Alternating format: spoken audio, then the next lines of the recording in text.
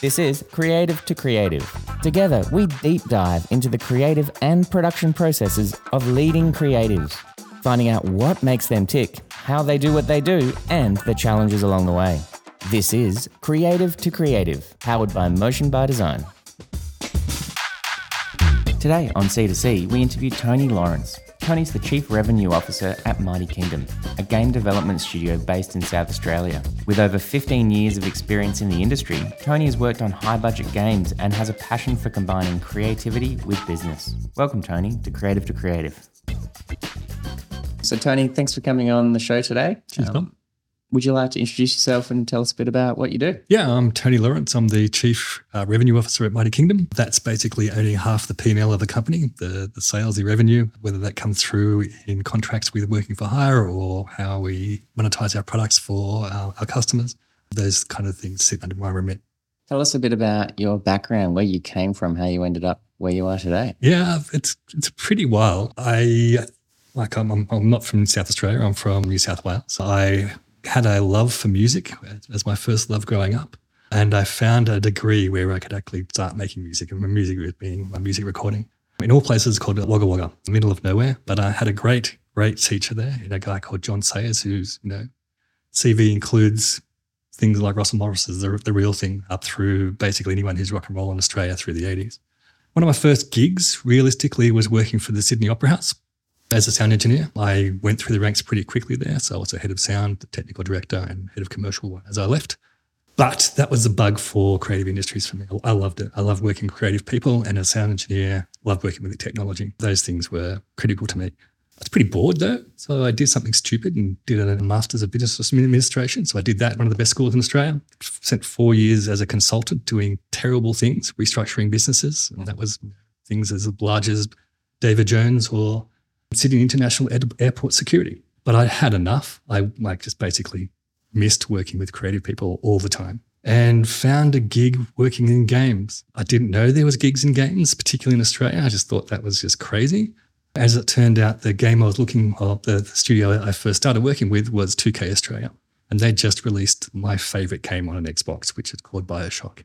So my first gig in games was the head of 2K Australia. Basically, the studio that made all the BioShock games and a Borderlands game and a couple of original IP. But that really I got the bug of developing games, working in a global industry, particularly working at the high end of technology and creative pursuit. Just can't get rid of it. That's more than 15 years ago now. I'm still there and still love it. So did you already have a passion for games at that point? Yeah. Did you think that would ever combine creativity and gaming? I think, I'm not young, so I can really say that my first console was an Atari 2600. I've been playing games forever, basically. I think I had a short break while I was pursuing sound, but when I got back into it, as soon as I left that atmosphere, and I've always loved it. So playing games has always been part of who I am. And again, it's the technology part of that. If I wasn't in my teens and early 20s, I was programming just because I could and it was fun. But yeah, and coming into games at the time I did was incredibly upheaval, a time of upheaval, I guess, for the games industry, which was the GFC.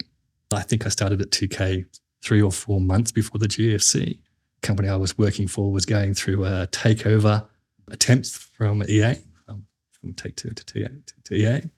And I think a year later, in 2009, Apple iPhone was released with the App Store. By 2010, there was a whole new genre of games for mobile phones.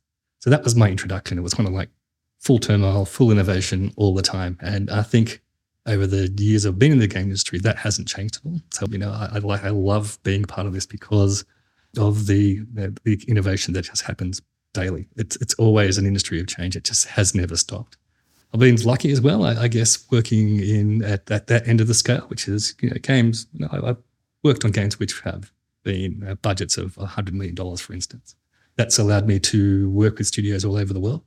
Done quite a bit of work with American studios, some European studios, as well as working as I had a role as the president of the Game Developers Association of Australia, which at that particular time, as mobile developers were coming up and doing some great things, world beating as it turns out, having some insight into what that world looks like as well, which has helped me quite a bit coming into Mighty Kingdom over the last 5 years. So it's a fantastic industry in that it's always changing. Business models are always changing. The kind of things that you need are always changing. And I'm just looking at what's on the horizon now, which is again going to introduce great change to creative industries, particularly around AI. It's an interesting background mix of creativity and financial and business. Where do you find that sort of fits in, and I guess what special powers is that giving you moving forward? It is an interesting. It's a different kind of skill set, but it's one I love. I mean, essentially, content is always king. Great games, great films, great television series, great podcasts are all about the content, right? The difficulty, what I've found with working in all those industries I've worked across in, is that the concentration of the creative is always fantastic. How to monetize it or bring it to your audience is more of the point, is how do you bring it to an audience has been the thing that's been not looked at. I love talking to people. I love understanding what they're looking for and how they get enjoyment or what they really get into. So being able to look at both of those and being able to help creative people specifically hit the audience they want to and solve the problems they want to for an audience they're looking for has been fairly inspiring for me. I mean, when I first came into games, I specifically asked, hey, who's your audience? Who are you making this game for? And it was a pretty big game. And the initial response we were finding it either in the studio I was working with or many studios I worked with or talked to or had interaction with was, we're doing it because it's cool. Which is like, okay, cool. That's the gamer audience sorted out. I reckon there's probably more people would really love playing these games if you thought about those people as well. So that's really the understanding where I see it is I want to focus the developers, particularly in games or any kind of creative field, is who you're making it for. It's great that you want to express yourself through this particular medium doing these particular things, but you really want people to see it, right? You do. How do you get it in the hands of the most people to be able to have the experience that you want them to have the same joy that you feel making this or developing this or creating it? And that's the critical difference. It's not about business. It's getting the art to the audience. So do you feel that, out of the chicken and the egg, the creative and the audience, what comes first in the gaming space? Are you out finding out what audience want and then providing that need and finding artists that align with that gap in the market, or is it the other way around?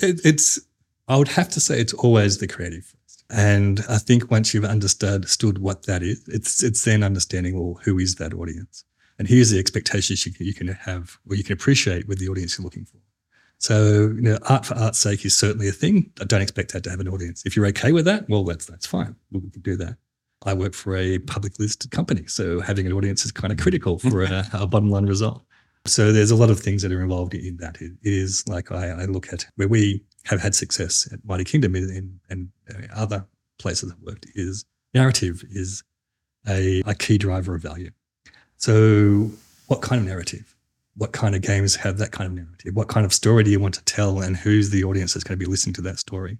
Are fairly critical in determining what that game could look like or who's it for. We've had a lot of success with kids and women. The narratives that we've put together, but essentially it's very much around about understanding our audience to make sure that what we're doing or creating is going to resonate with the audience we want to have. Now, sometimes that audience is terribly small, sometimes much, much, much smaller than I'd like. Yep. But you can't really go into that kind of enterprise without understanding who that audience is or have a good understanding of how wide or broad or deep that audience could be.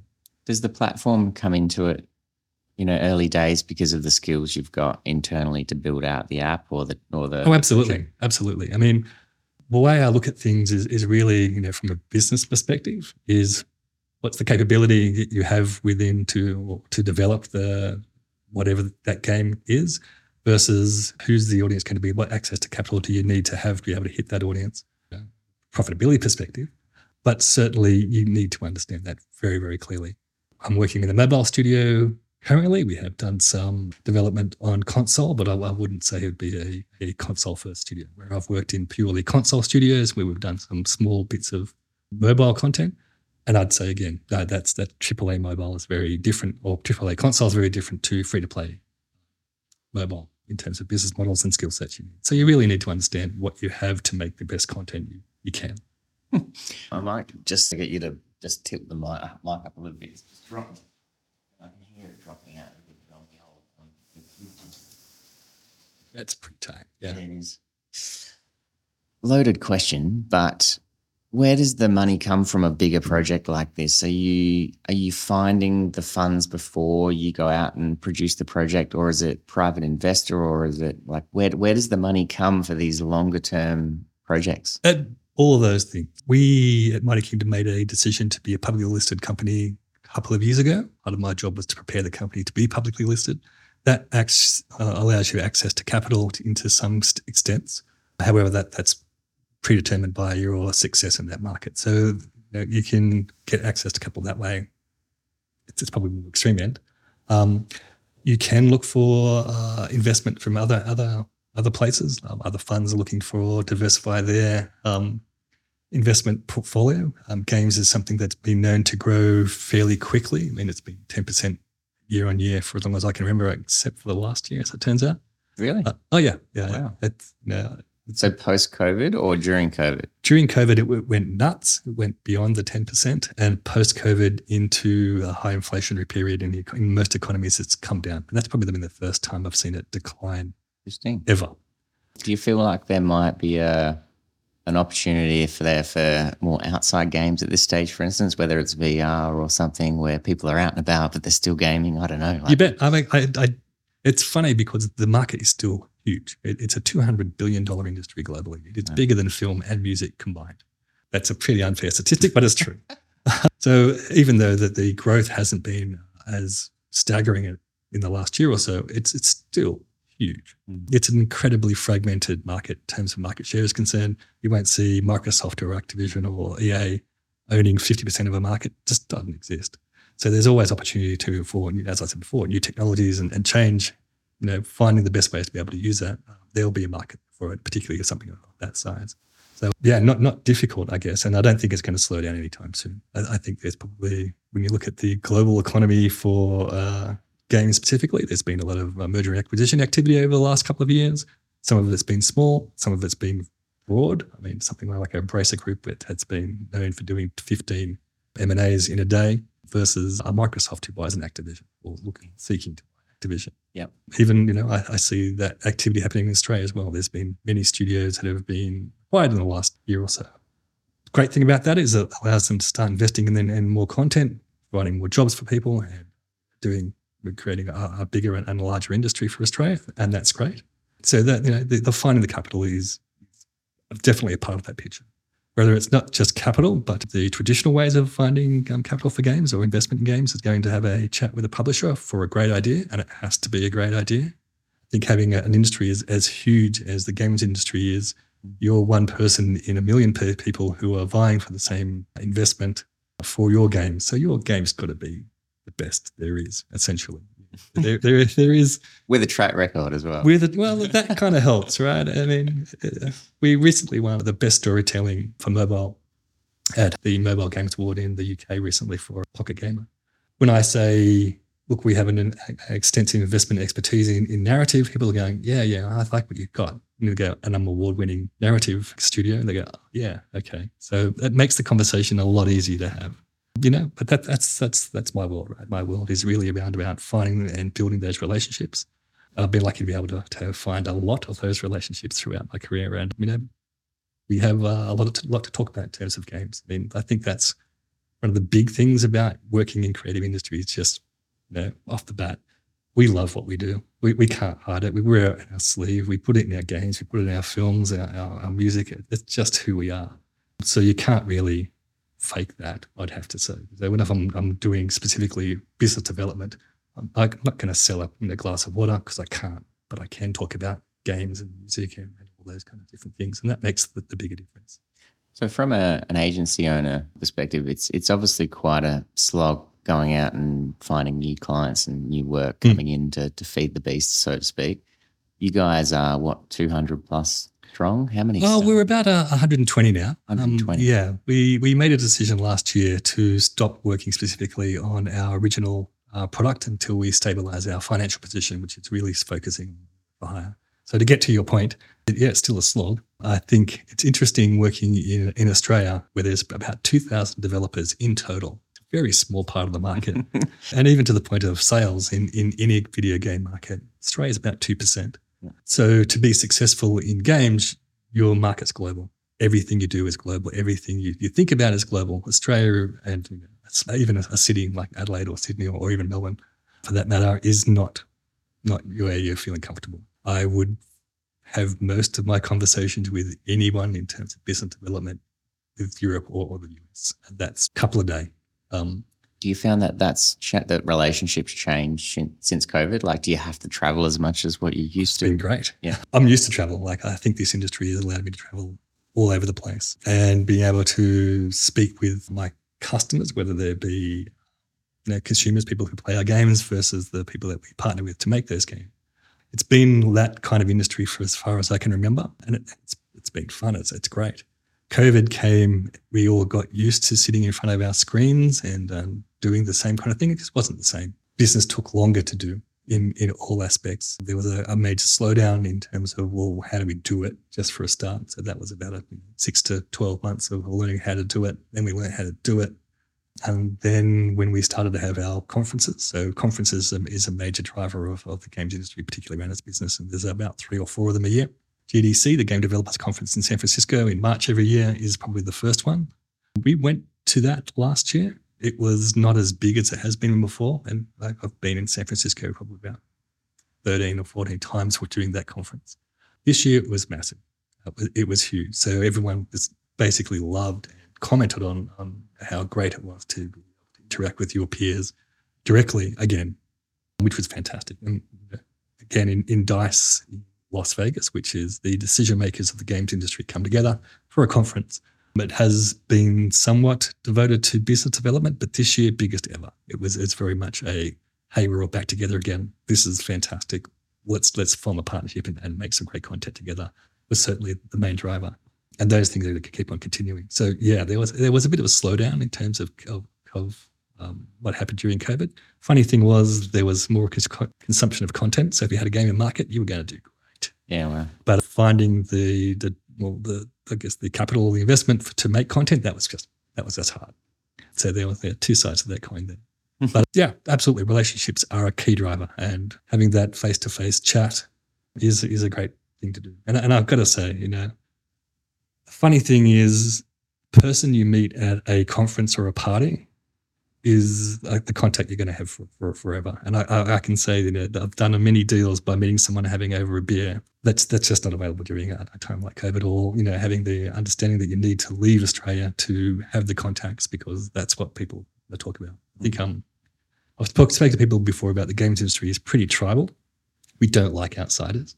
It's really funny. I have difficulty understanding it myself sometimes. But yeah, it's kind of like, you're coming into our territory. What do you know about games? And it's interesting, because what we've found is people have gone, oh, they like to talk about the incredible growth the games has had over for a long period of time. It's like, how can we make money from this? Well, developers see themselves as artists, and they're not interested in saying, you're trying to monetize what I'm trying to do with my media. So that's the first thing. Then I used to have a view that all businesses are the same. You make some things, you sell some. And it's all in the nuance of how it's done. When I moved to games, it was very much, games is different. Games is really different in the way that we make, distribute, and work with our customers. It just is. It's like when someone asks me what's a basic business model for games, I'll give them 10 without trying. So you've got to have your head around all those. So it's very, very different. So, having the understanding of, like, I speak from experience. I've made games. I'm passionate about games. I know what I'm talking about games. I'm not just selling games, or I'm not looking for investment. I actually know what I'm talking about. So I'm part of that community. It's very difficult for someone who isn't part of that community to then come in and go, well, I know what I'm talking about, because the industry will question the hell out of you to make sure you do. But I don't have that problem, right? And it is because I'm part of that community. I have been for quite some time. So it's absolutely critical. And that's why the face-to-face is so important in this industry. Absolutely.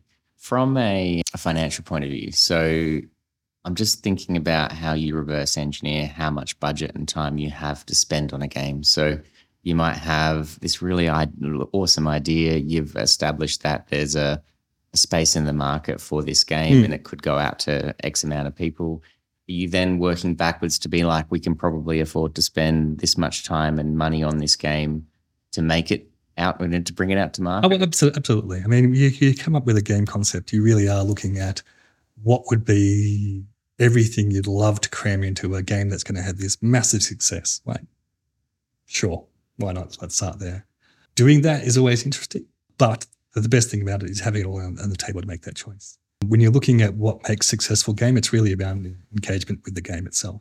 So what are the things that you could take away from that game, but don't take away from engagement? It's the decisions you have to make. When you look at particular budgets, I mean, sure, there's the $100, $200 million games from a AAA console versus the less than $100K for a hyper-casual game made by a programmer or an artist in a garage. It's really knowing what you can and you can't do. Again, finding what's hot at the time is difficult as well, because you're making a game that might take between 1 and 2 years between concept through to release. Wow. Is it going to be hot in 2 years' time? Yeah. Well, I hope so. It's a gamble, isn't it? It is, but it's kind of not as well. It's kind of like you know what's hot right now. What twist on that is going to be iterative and going to be accepted as the norm in 2 years' time. So you kind of got a pretty good idea. What sort of trends are you seeing will occur in the next few years in your mind? Wow. It's funny. It's more about the business side more than anything else. I mean, free-to-play mobile has been hit pretty hard via the cost for user acquisition. It is terribly expensive to find people to come and play your games. Mm-hmm.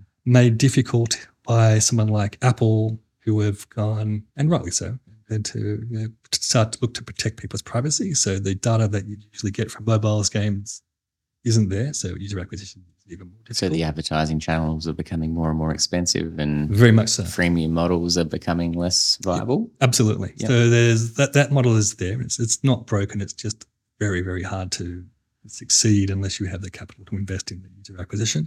Then there's subscription models. So subscription has been around for a long time. I think ID Software was doing that in the 90s with Doom. So it's not old. Well, it is old.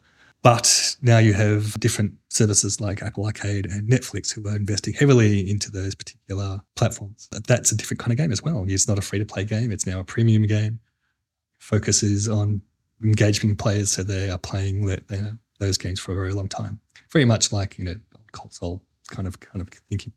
Whereas the big end of town is still looking, console and PC is still huge. Probably about 50% of the market is PC and console.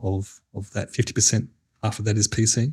That's probably the middle ground between mobile and console. I mean, that's where I see a lot of independent developers now placing their bets, understanding how difficult it is for a mobile developer to start to make a lot of money. That's where they're looking to focus. Then you have some other really cool platforms. I would call them metaverse platforms specifically, and that's really around, well, what does Fortnite offer? Fortnite is one of the better examples of what a metaverse can be. They've recently released their developer tool, so you're able to start creating content for that particular audience. The other big one for me is Roblox. So Roblox has an audience that's been around for quite some time. 2006, I think they started that platform. They focused on a young demographic who have grown up with that. So, basically a demographic of gamers who have grown up with metaverse is kind of pretty exciting to me. Mm-hmm. And now looking at what they're doing is trying to age up with their primary user base. Again, creating their own content for a particular demographic. And they're now making games with, a high quality first person shooter kind of aesthetic, which wouldn't have happened before. So those things are pretty exciting to me. That's where I see the future, essentially, is online multiplayer, metaverse type of platform is going to be fantastic. From a business side of things, developing games should get less expensive with the advent of generative AI, whether that is through art or through narrative. And I'm sure people will be holding or gasping at that, saying you're going to be inventing art and actual story using AI is horrific. No, it's not. It's a different skill set people have to start learning. But that's going to be fairly disruptive for a lot of different things. It'll be disruptive with people who have those skill sets now. This is how do we build the next generation of developers to come into an industry where essentially the skill they would have been training for even now is not going to be 100% relevant in 5 years' time. So those are the different things that we have to start thinking about. So 2,000 potential staff across the whole of Australia. We're in a very small state here in South Australia. There are some incentives to help you guys obviously run this industry in South Australia. How are you going about, whether it's finding staff, bringing them to the state, upskilling? It would be an absolute slog for you guys, surely. It is.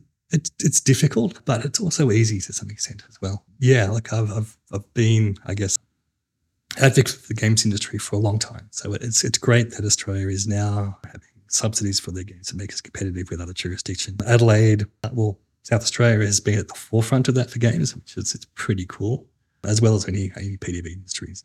We're the first to have a PDV rebate for visual effects, for instance. And again, the first 4 games. That's been stacked on top of a federal rebate as well, or federal tax offset. That makes it around about 40% potential rebate back on development of games. So that makes things easier.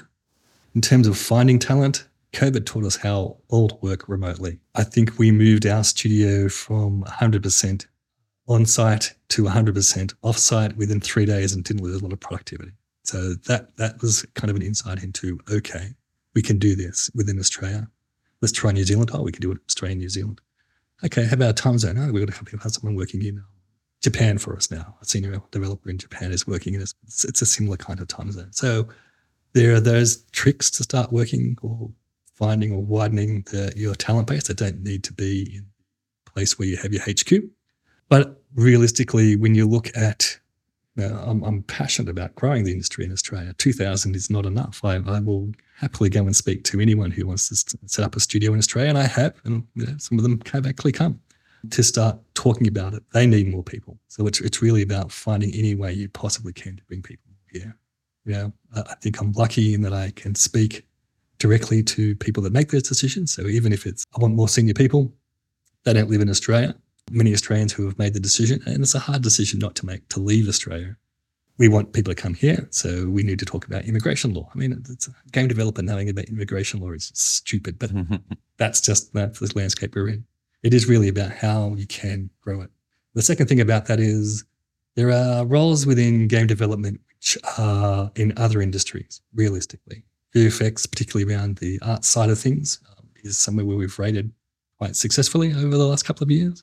Product development or product managers from any digital product that they're around, we have to tick the nuances of what makes a game different to a piece of SaaS software, for instance, but the concepts are the same. A producer, which is just a game's understanding of what a project manager is, so we can take digital project managers into games. That's not a too difficult change to make. We have to start thinking more creatively on where we bring our people from.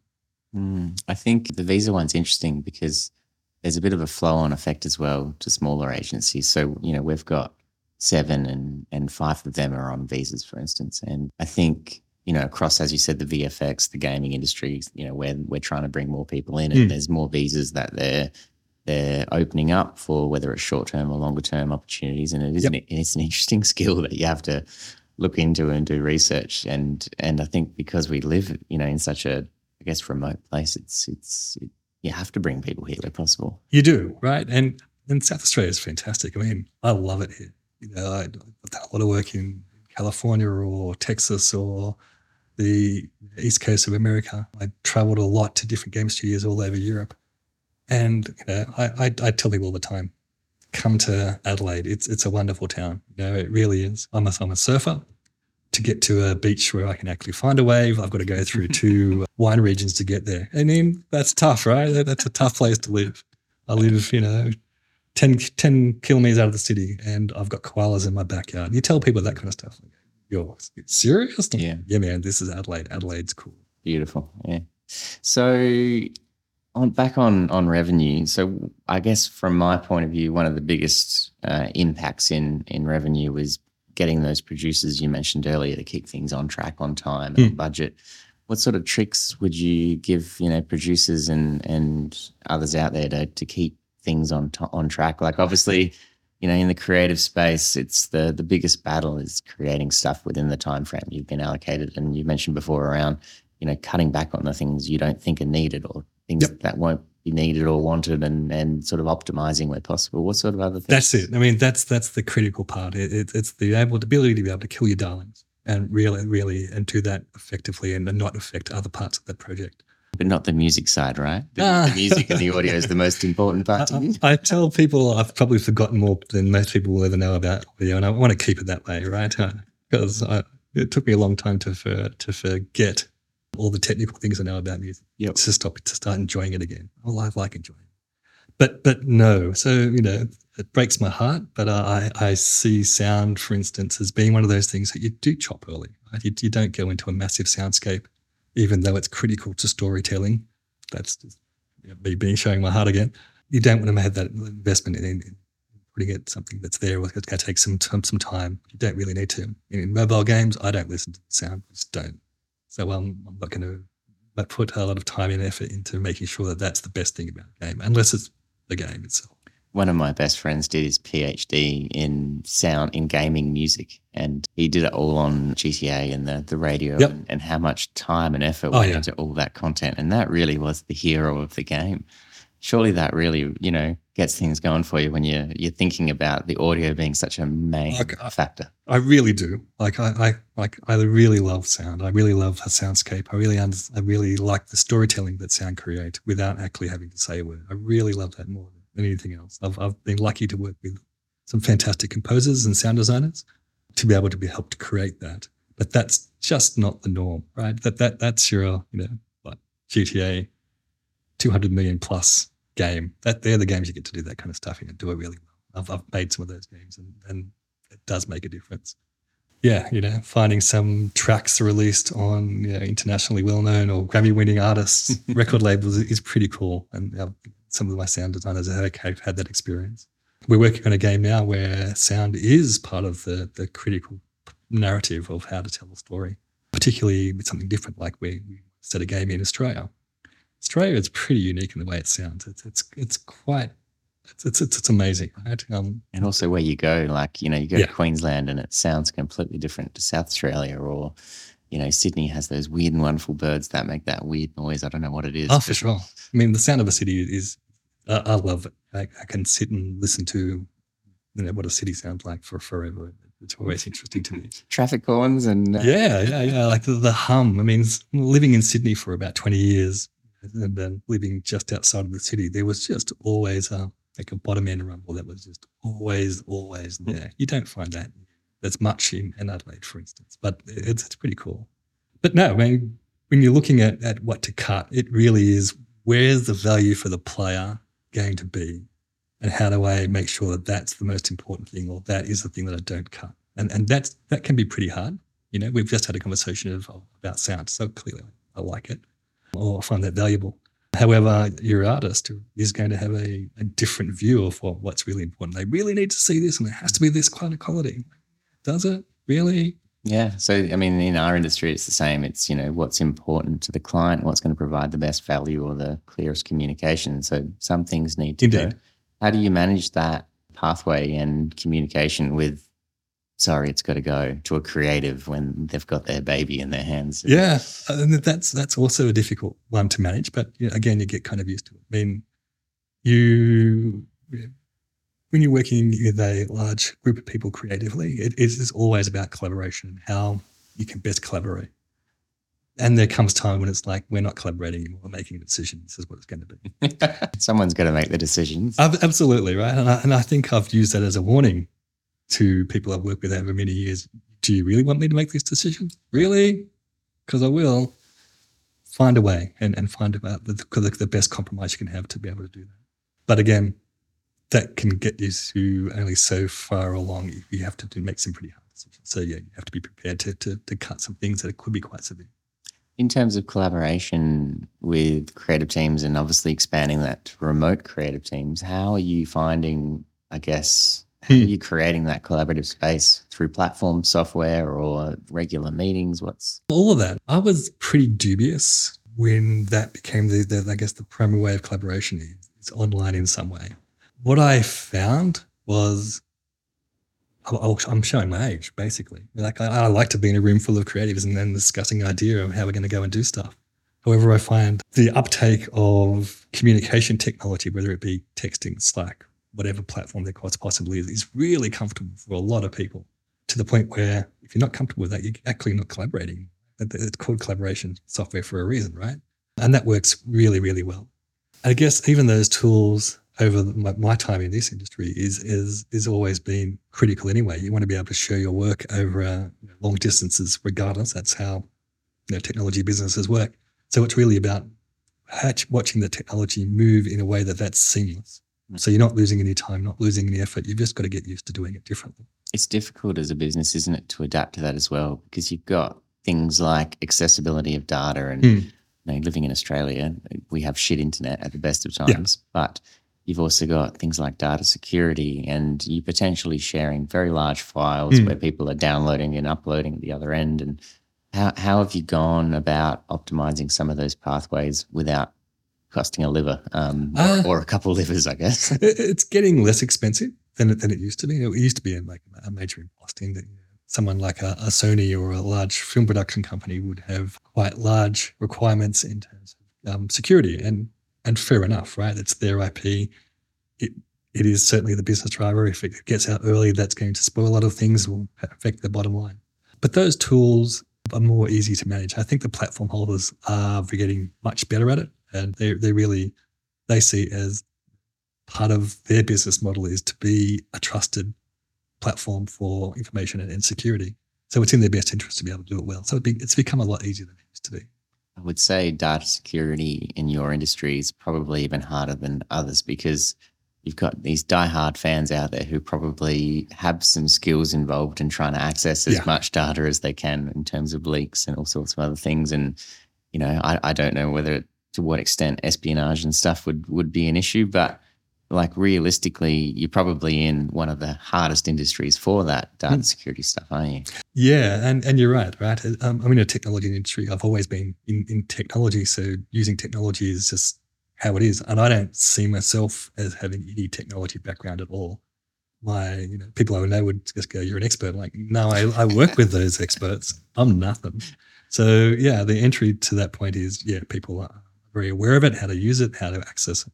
So that's just your user base. Your fans will try to hack into your systems to find out what's going to happen with the game you're going to make. They're your fans. Yeah. But realistically, we just have to put that effort in. I mean, I say I used to be head of security for an international airport once, doing some restructuring work. I find the games industry more secretive than that. And I'd get briefings from the Australian Federal Police on terrorism every Monday. No, games are way more secretive than that. So it's really about discipline as well. So everyone who works on a game has that discipline of understanding the security concerns, and that's even about talking about what you're doing, let alone protecting the actual data. So we're very, very much across that in everything we do. What sort of tips, I guess, would you give to a smaller studio or someone trying to look at getting in the industry in terms of getting in front of the right people? Or once you're in that room, as you said before, how do you, I guess, differentiate yourself from even a larger agency? So, maybe you've got you walking in behind with backing of 120 people and there's an individual or a very small studio in front of you. What sort of advice would you give at that point? Look, I like to help small studios, and I do a lot of that wherever I can. I give them a lot of advice. It's really, one, be brave and understand your worth. Don't go in thinking you're never going to get something and you should be shooting low for what your expectations are. It's like, no, you really shouldn't be doing that. That just means be prepared to travel. Be prepared to not get knocked back more often than your people take up what you're trying to work with them on. Having resilience is critical, right? Because you are going to get a lot of knockbacks. But believe in what you're doing. Right? If you're passionate about it, make sure you share that passion. I think even at the large end of the scale, if you're trying to work with a partner and they sense that you're not really into what you're selling, why would they want to invest in that? You're not interested in investing in that. So, making sure that that's out there for everyone to see.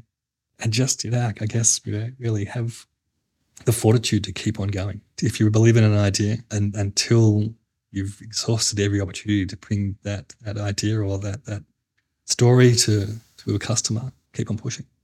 It's amazing advice. I've got one more before we go into our Fast Five, and that is it different working for a public company than a private one? Oh, yeah, 100% it is. Working with a private company, it is private, right? All the information that you have and what you're doing is up to you how you want to publicize that or not.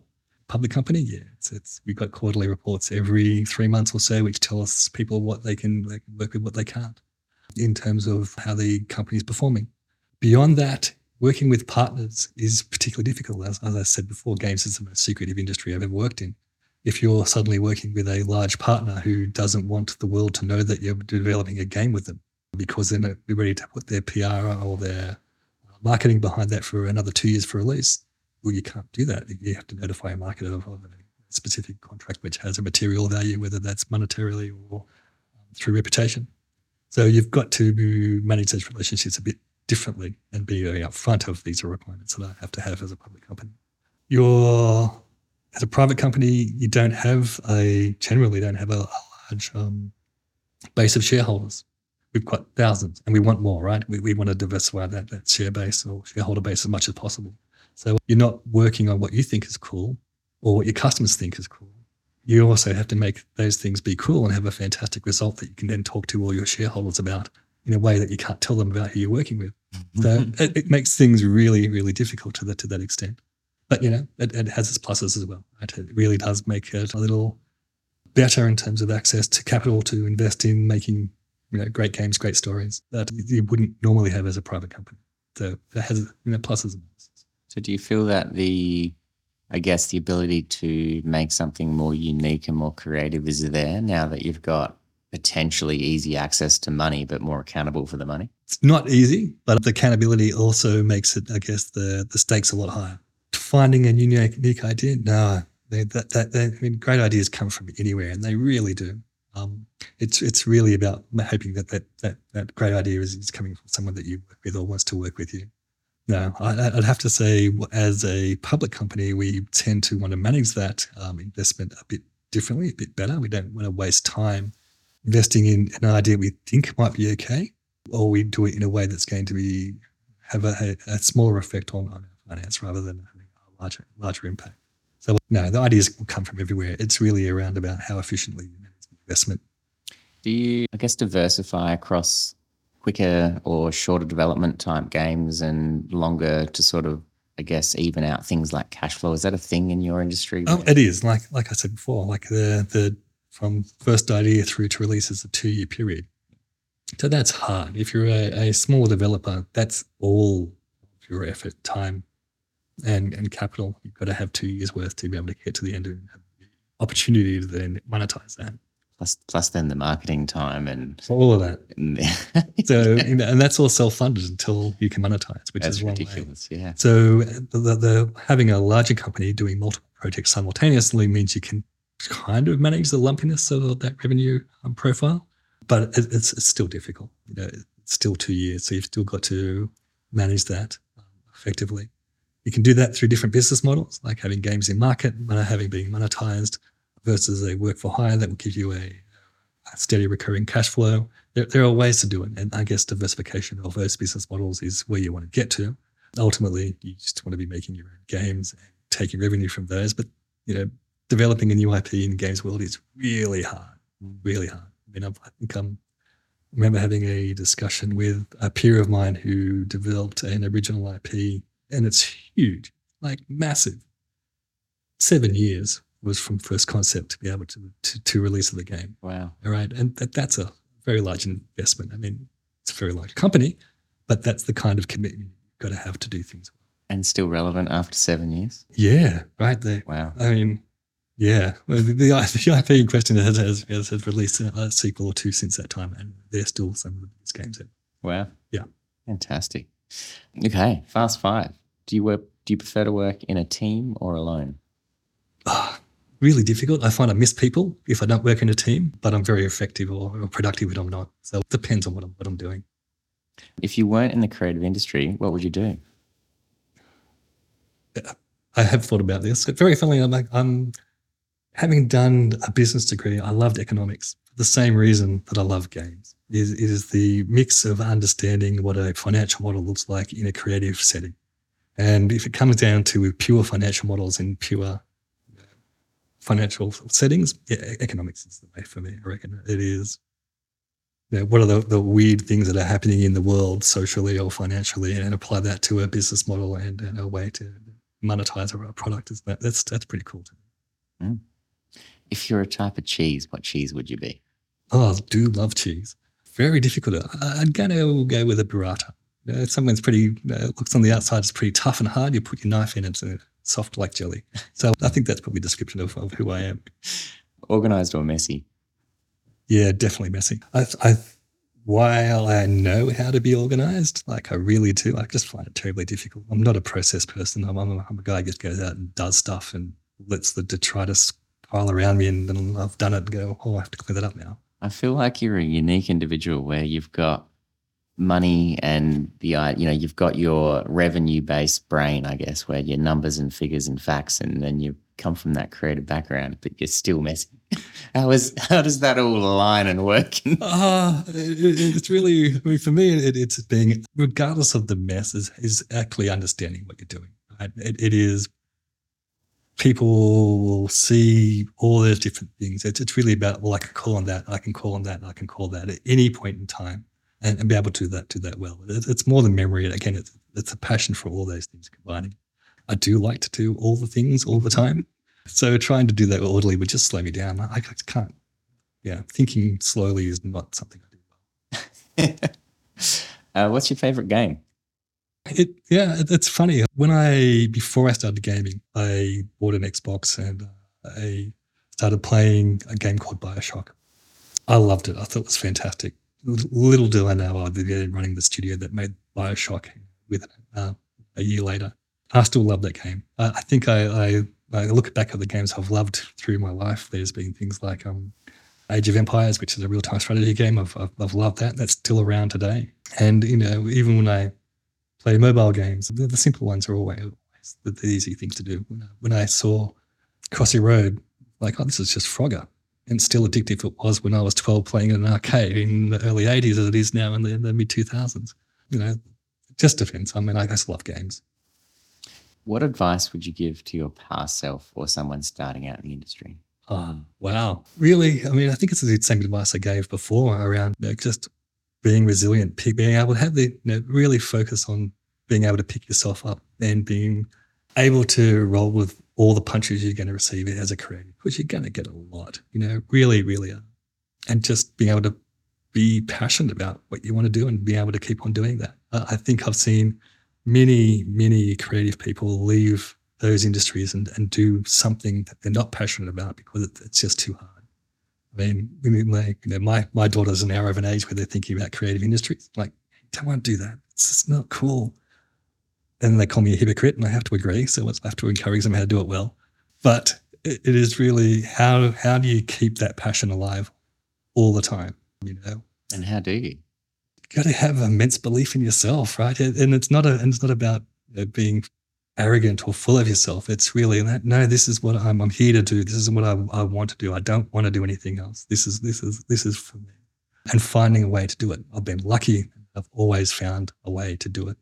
Even when people have asked me, well, how do you apply a creative perspective to a pure business focus? I'm like, do business creatively, not dodgily, but there are ways to start thinking about. Well, you're talking about customers; they're people, right? People are inherently want to express themselves in creative ways. So think of it like that rather than what does a P&L look like. I found, from my point of view, just relationships with other industry people or even people outside of the industry, that sort of stimulates it to get you going past that hurdle, potentially to the next one, and solving problems, whether it's a hole in the market that they need a game for or something like that. That's what sort of gets me going, I guess. Oh, and I've got to say, like, the games is one of the most collegiate industries I've ever worked with. Like, if I have any problem at all, I will know someone who's possibly a competitor who I can call and say, I've got an issue with this particular thing. What did you do? And I'll have a response and have a chat with them, have a conversation. That's fantastic. It's really unique. Yeah. That's beautiful. Well, thanks for coming on the show. Thanks for your time. Cheers, Tom. It's been great talking to you. Cool. That was pretty painless.